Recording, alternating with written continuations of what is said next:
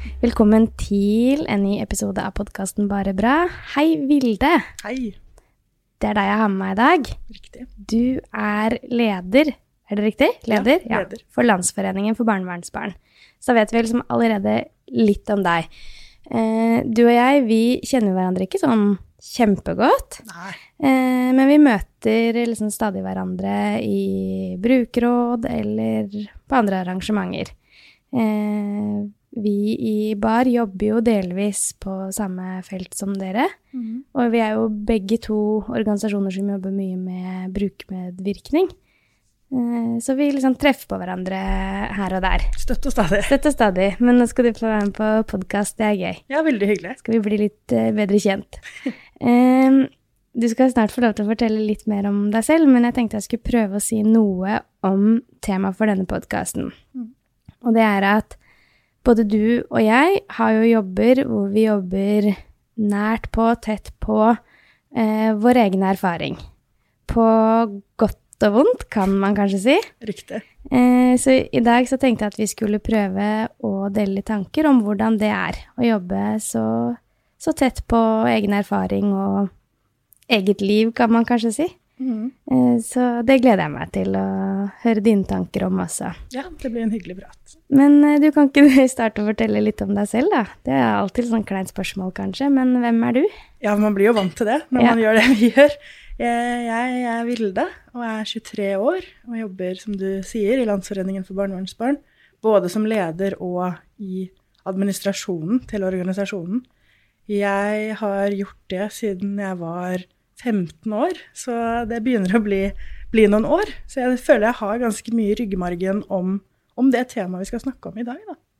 Så bra, men hvor lenge har du vært leder? Jeg har vært leder I 2,5 år. Ja, og så har du vært I styret I organisasjonen? I 3,5 år. Ja, riktig. Riktig, men frivillig I organisasjonen. Ja, så nå du litt yngre enn meg da, men vi har liksom omtrent like lang fartstid I hver vår organisasjon. Jeg også har vært tilknyttet BAR I ganske mange år, som frivillig og sittet I styret og sånn. Alt det innebærer. Ja.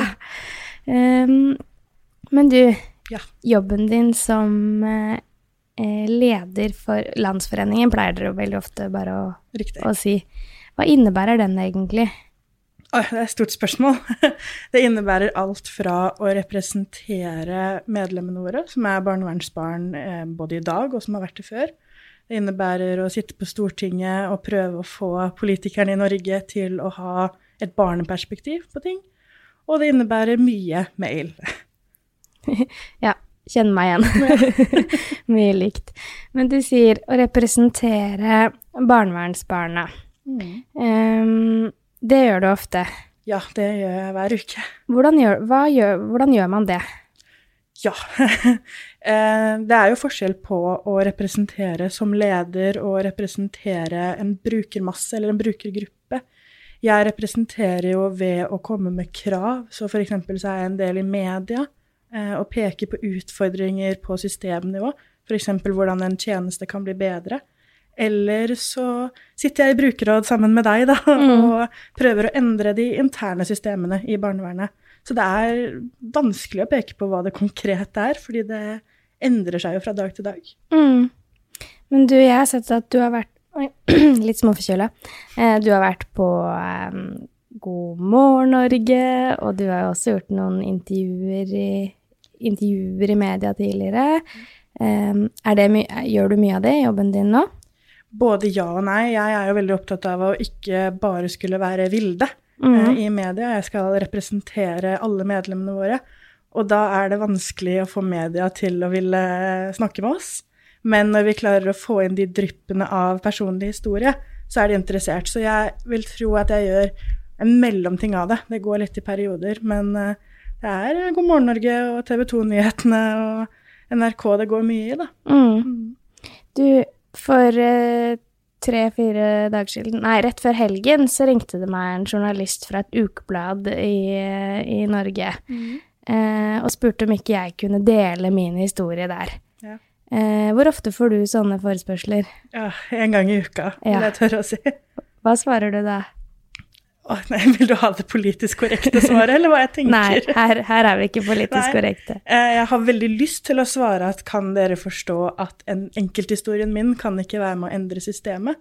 Men så vet jeg jo, hver gang en sånn forespørsel kommer, så det fordi de vil ha innsyn i hvordan ting kan bli bedre. De har bare ikke, hva skal man si, blitt opplært i hvordan man kan gjøre det på en bedre måte enn det jeg liker å kalle selveksponering, da. Men vi svarer veldig pent at hvis dere har lyst til å høre hva alle barnevernsbarna i organisasjonen tenker, så stiller vi opp, men da får vi som regel ikke svar tilbake. Hvorfor tror du det sånn? Jeg tror det fordi de har lyst på den hjerteskjære eller hjertevarme historien, for det det som treffer folket, da. De bryr seg kanskje ikke så mye om det politiske synet på barnevernet, de bryr seg om hvordan jeg opplevde barnevernet. Men har du eksponert deg på den måten før?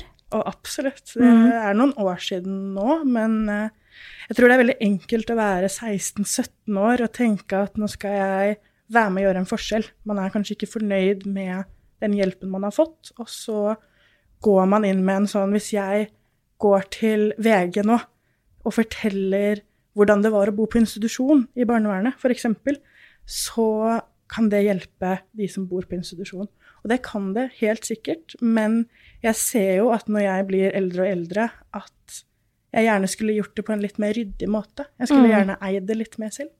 Ja, jeg kan kjenne meg litt igjen der, for jeg har hatt ulike medieerfaringer jeg også.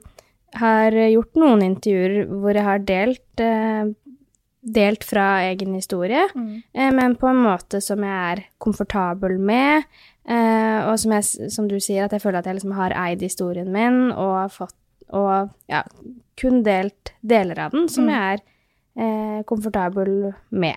Og det her noen år siden jeg gjorde, og kan fortsatt stå inne for det jeg har sagt da. Men så har jeg også fått et filmkamera puttet opp i trynet og fått spørsmål fra en journalist. Hva var det verste med å vokse opp med foreldre som var rusmisbrukere? Ja. Og så blir jeg beklager at jeg ler. Ja, nei, men det sånn, så blir man litt tatt på senga bare, hva det verste, eller typ sånn, hva er det verste i oppveksten din vært? Og så det sånn, nei, jeg vet ikke, og så ender man opp med å si noe som man egentlig ikke har forberedt seg på å si, og som man kanskje kjenner at man angrer litt på at man har sagt det etterpå, da. Og det synes jeg det synd da, at det skal være sånn. Absolutt. Men så det som du sier at det å dele kan jo ha noe for seg, tenker jeg i hvert fall. Altså, jeg tror vi kommer begge to fra organisasjoner hvor vi opptatt av åpenhet, og det med å fjerne stigma, og at ved å dele på en eller annen måte da, så kan folk kjenne seg igjen og føle seg mindre alene og sånn, så men det den balansen der da. Ja, og det jo måten det blir gjort på, tenker jeg, fordi man kan tenke at man kan dele alt her rundt historien sin, og det sunt og godt det å ha den innstillingen, men jeg tror de fleste som har opplevd vonde ting i barndommen, som du og jeg da, trenger det filteret som kanskje pressen ikke har, men som folk rundt oss som bryr seg om oss har, andre i organisasjonen, venner og så lignende, som kan si, ja, du kanskje komfortabel med å dele dette, men hvor komfortabel verden med å høre det? Hvor komfortabel søskene dine på at du deler den delen av historien som alle skal eie? Og litt den refleksjonen der tror jeg så viktig å ha når man skal i media da, og ut og representere på den måten, at det helt fint å dele eksempler, og man blir sterkere av å si høyt at man i mitt tilfelle et barnevernsbarn, og at det kan være en utfordring. Men man trenger også det støttenettverket rundt da, som sier til oss kan du fortelle de vonde tingene, og til media kan du komme med eksemplene. Det tror jeg riktig. Og så tror jeg det viktig at man ikke forteller til media for aller første gang omtrent, for det tror jeg det en del som gjør. Jeg husker ikke helt hva du kalte det i sted, selveksponering. Ja. Har du opplevd selv å dele for sånn egen vinning, hvis man kan kalle det det, eller sånn å dele fordi det føles godt for deg på en eller annen måte? Absolutt. Det jo også noen år siden, men det den der, nå skal jeg gjøre en endring i innstillingen man går inn med, og man har kanskje ikke funnet en organisasjon eller en gruppe som kan hjelpe deg med å sette ord på problemet, da, om man vil, på en riktig måte. Så man går ut, og man forteller historien sin fra A til Å, kanskje, til et medieorgan. Og så våkner man opp dagen etterpå, dette har jo skjedd med meg i år, og har fått kanskje 20 meldinger på Facebook av mennesker man ikke kjenner som står der og heier på deg, og du så sterk, og du så flink som gjorde dette. Og det vokser jo en sånn, kanskje sunn egoisme inni en selv da, på at, men hvis folk vil høre dette, så må jeg jo fortelle det en gang til. Da må jeg understreke det en gang til. Så ja, det kan være positivt å gjøre det, fordi man får en sånn heiagjeng ute i samfunnet som heier på deg. Og så kommer man til det punktet da, som i hvert fall jeg har nå, det vet ikke om du har vært der, men hvor man møter veggen litt, hvor man kanskje får en melding av et familiemedlem da, som sier at det du forteller ikke sant. Det du forteller ikke sånn vi opplevde det. Og da går man litt inn i seg selv, og så tenker man, det jeg som forteller en løgn, eller det de som plager meg? Ja. Ja, det der kan jeg kjenne meg litt igjen i, og jeg alltid liksom tydelig på å fortelle ting fra, eller på å understreke at dette min opplevelse, dette mitt perspektiv. Det kan godt være at andre har en annen opplevelse av situasjonen enn hva jeg har, men det jo en risiko man tar da, når man deler. Jeg tror man glemmer det litt også, at spesielt som barnevernsbarn, da, og meg selv inkludert, så går man ut i media med en tanke om at, men dette jo min historie. Det ingen som kan fikse på den jo min. Og så tenker man at hvis det foreldrene som har gjort noe galt, samme det, jeg skal fortelle min side av saken, og så glemmer man de støttespillerne som har stått gjennom hele livshistorien, da, og kanskje ikke fått den anledningen til å hjelpe. Et eksempel jeg skrev en kronikk for noen år siden, hvor jeg skrev at det var veldig vondt som barn å kjenne på at ingen ønsket meg, og ingen ville ha omsorgen for meg. Og da når jeg ble litt eldre, så sendte morfaren min en melding til meg og skrev at det var vondt for han å lese, fordi han ønsket meg jo, men han fikk ikke muligheten. Og det lagde en sånn en rar følelse inni meg om, selv om det min selvopplevde følelse som jeg skal få lov å eie, så det kanskje vondt for de snille menneskene rundt meg å lese det, som ikke fikk gjort noe da. Og den kronikken, den ligger jo der til, kanskje ikke til evig tid, men til internett faller. Ganske lenge, ja. Nei, og jeg tror noe som mange også glemmer da, det som du sier at hvis du og jeg nå går ut og velger å bruke eksempler fra eget liv, jeg tror mitt inntrykk at du gjør mindre og mindre av det, men innimellom så kan det vel jeg gjør det fortsatt. Falle noen drypp, ja.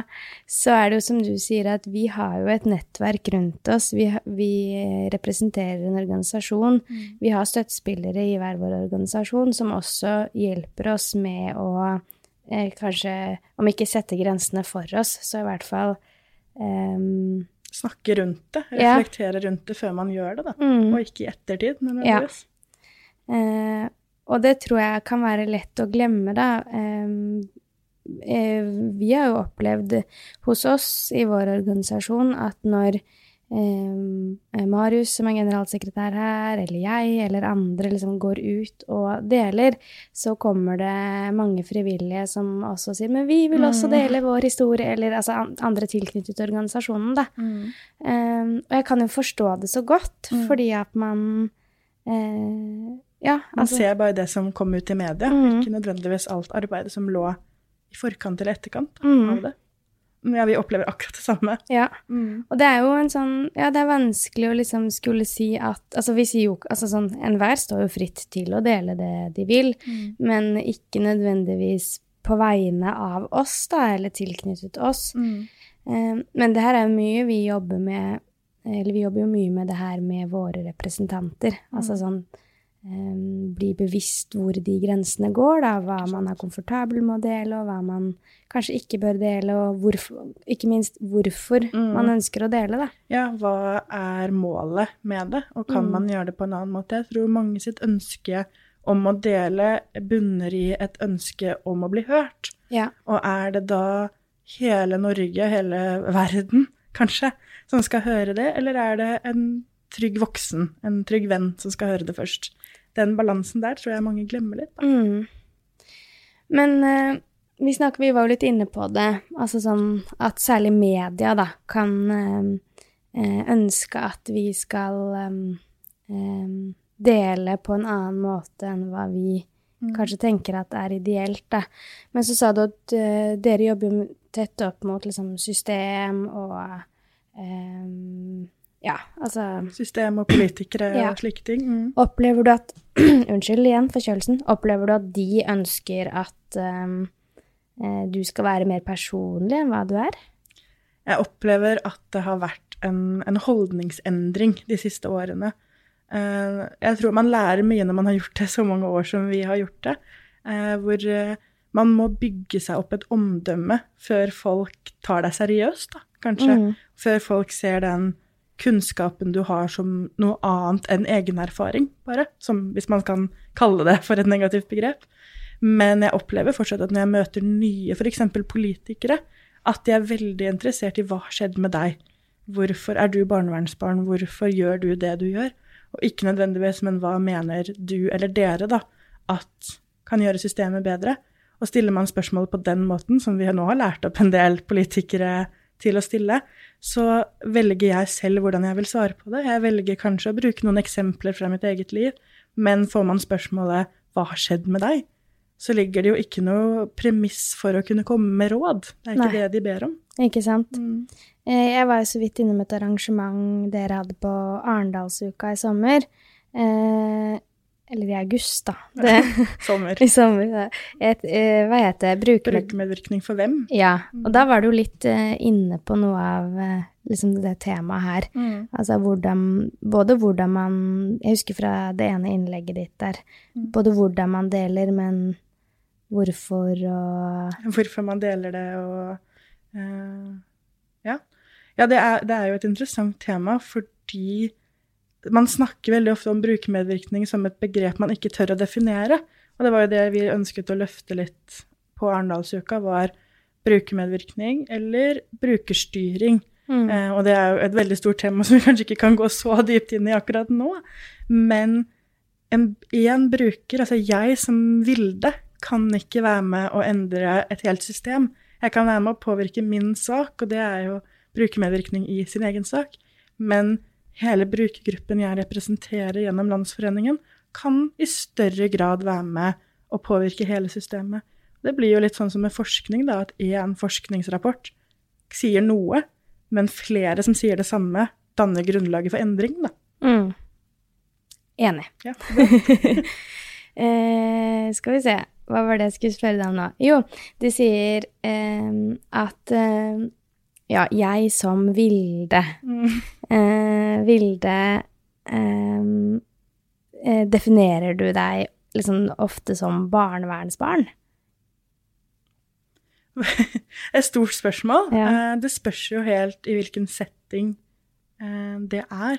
Jeg har slitt litt i mange år med å finne ut når er jeg barnevernsbarnet på jobb, og når er jeg Vilde med barnevernsbarnerfaring. Og er det samme person i det hele tatt? Ja, hva tenker du? Har du klart å komme fram til det? Nei. Absolutt ikke. Og det drar jo noen paralleller til hele mediediskusjonen vi nettopp hadde, men det er jo en del mennesker som vet hvem jeg er før jeg har fortalt dem hvem jeg er. Og da mister man jo litt den muligheten til å gi et førsteinntrykk man selv ønsker å gi. Og det var en lang vei å komme seg dit og akseptere at ok, det er et liv jeg har valgt å leve. Når jeg møter venner til vennene mine, så kan det godt hende at de har sett meg på God morgen Norge da, og sett meg fortelle deler av historien min. Og det gjør jo at man sitter med en sånn, skal jeg noensinne komme meg vekk fra dette her? Eller skal det definere meg for alltid? For la oss si at du er i en eller annen sosial setting, da, om det er på en fest eller et selskap, eller at du møter noen du ikke kjenner, og så kommer liksom spørsmålet, hva jobber du med da? Hva svarer du da? Jeg jobber i en organisasjon som jobber med rettighetene til barn. Du sier det? Jeg sier det, veldig vagt. Ja, så du sier ikke jeg er leder for Landsforeningen for barnevernsbarn? Ikke med en gang, nei. Hvorfor ikke? Jeg tror det handler om mitt behov for å kun dele det med de jeg har valgt ut selv. Jeg tror jeg skulle av og til ønske jeg hadde en jobb som jeg jobber på Kiwi i kassa, for det blir ingen oppfølgingsspørsmål av det. Men jeg vet, hvis jeg sitter på en fest da, med 10 mennesker rundt meg, og noen spør meg hva jeg jobber med, og jeg sier jeg er leder i Landsforeningen for barnevernsbarn, så kommer alle blikkene mot meg, og det blir sånn, hva betyr det? Barnevern? Jobber du i barnevernet? Eller så blir det en hel sånn historiefortelling hvor jeg kanskje blir litt ukomfortabel og redd da. Jeg vet ikke hvordan jeg skal møte det på en ikke jobbvilde måte, men som meg som privatperson. Da. Men blir du ukomfortabel, tror du, fordi du selv syns det altså sånn, at du syns det er ukomfortabelt, eller at du er redd for at de andre skal synes at det blir ukomfortabelt? Eller begge deler, kanskje? Litt begge deler. Jeg tror mye av det bunner i at jeg har flere tidligere venner som har sagt, kan du slutte å snakke så mye om barnevern?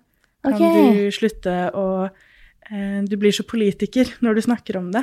Så jeg tror det er et sånt behov for å ha det skallet da, både for å beskytte meg selv fra å si for mye, og beskytte de som synes jeg kan bli litt irriterende.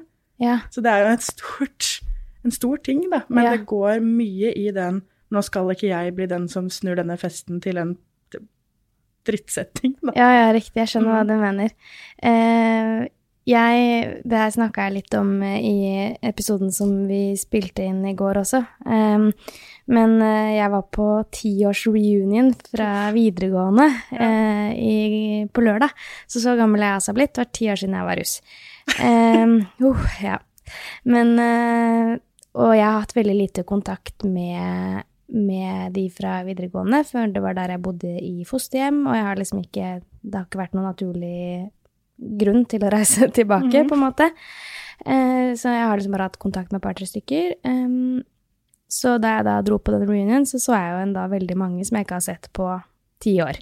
Og da er det naturlig den der, hva jobber du med, hva driver du med, og sånn. Og da måtte jeg jo ikke si, men jeg sa jo liksom, jeg jobber i en organisasjon som heter Barn av rusmisbrukere.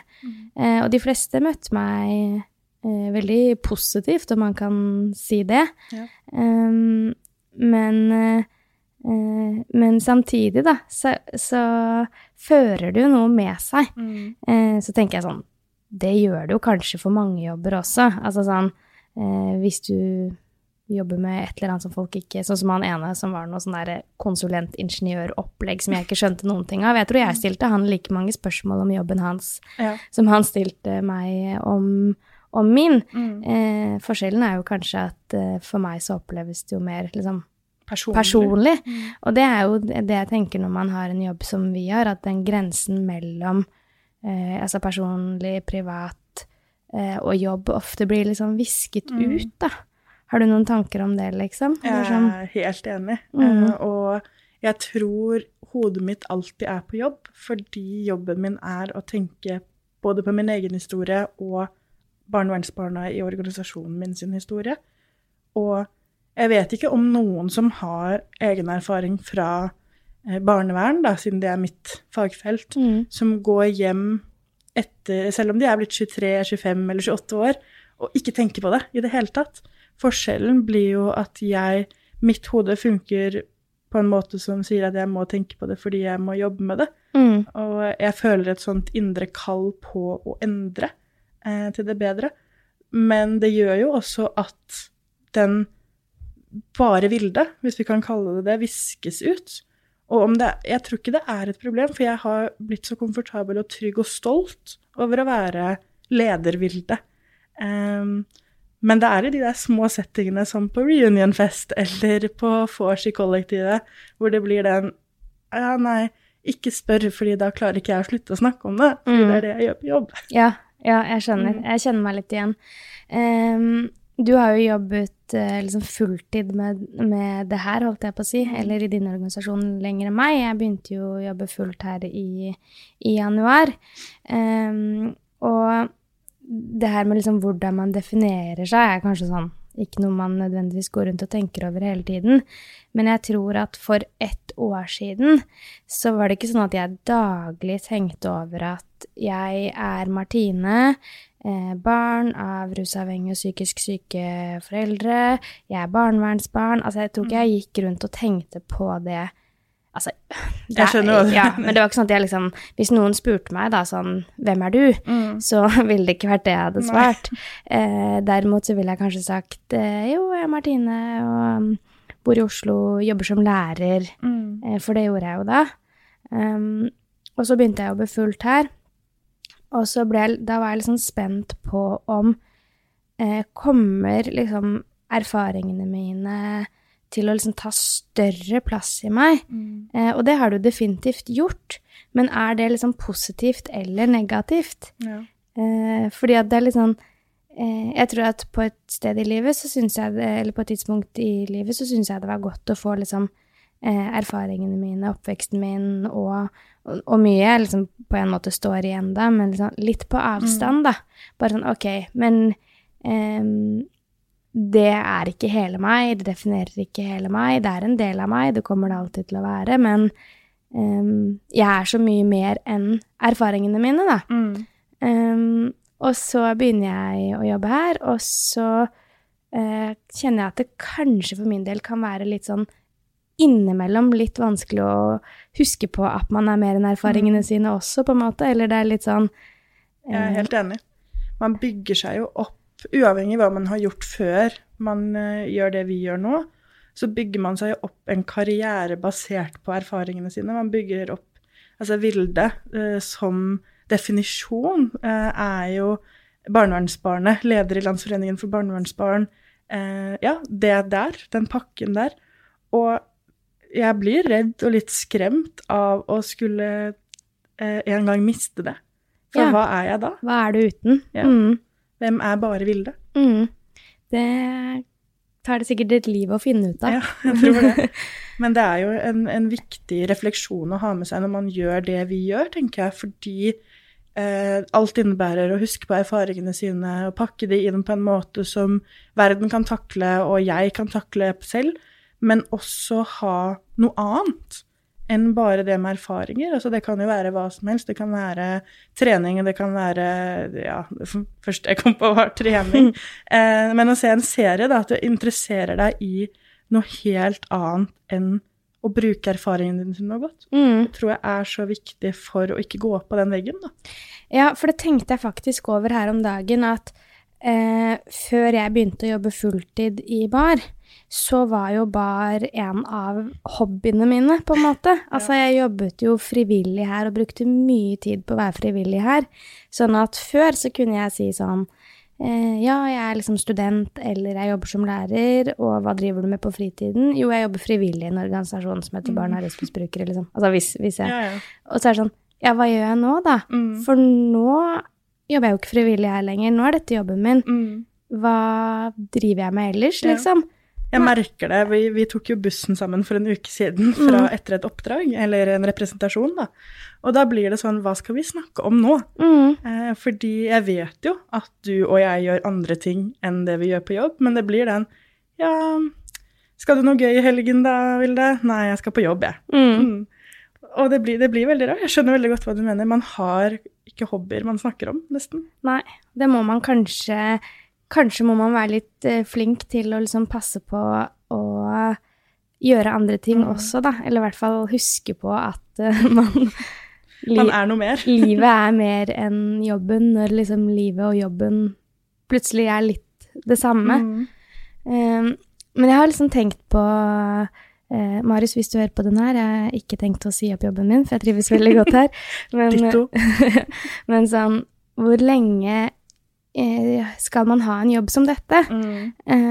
Marius startet jo den organisasjonen, og har jo jobbet med det da i 10 år, som på en måte store deler av hans voksenliv. Du jo fortsatt ganske tidlig i 20-årene, og har jo egentlig jobbet med det her omtrent siden du ble voksen, liksom. Men det sånn, hvor lenge det sunt å jobbe med dette? Kan man gjøre det for alltid? Altså, dette har ikke jeg noe svar på, men sånn, ja. Det har ikke jeg heller. Nei. Jeg tror, igjen som med den delingen da, at det handler om å ha et nettverk man kan snakke med det om.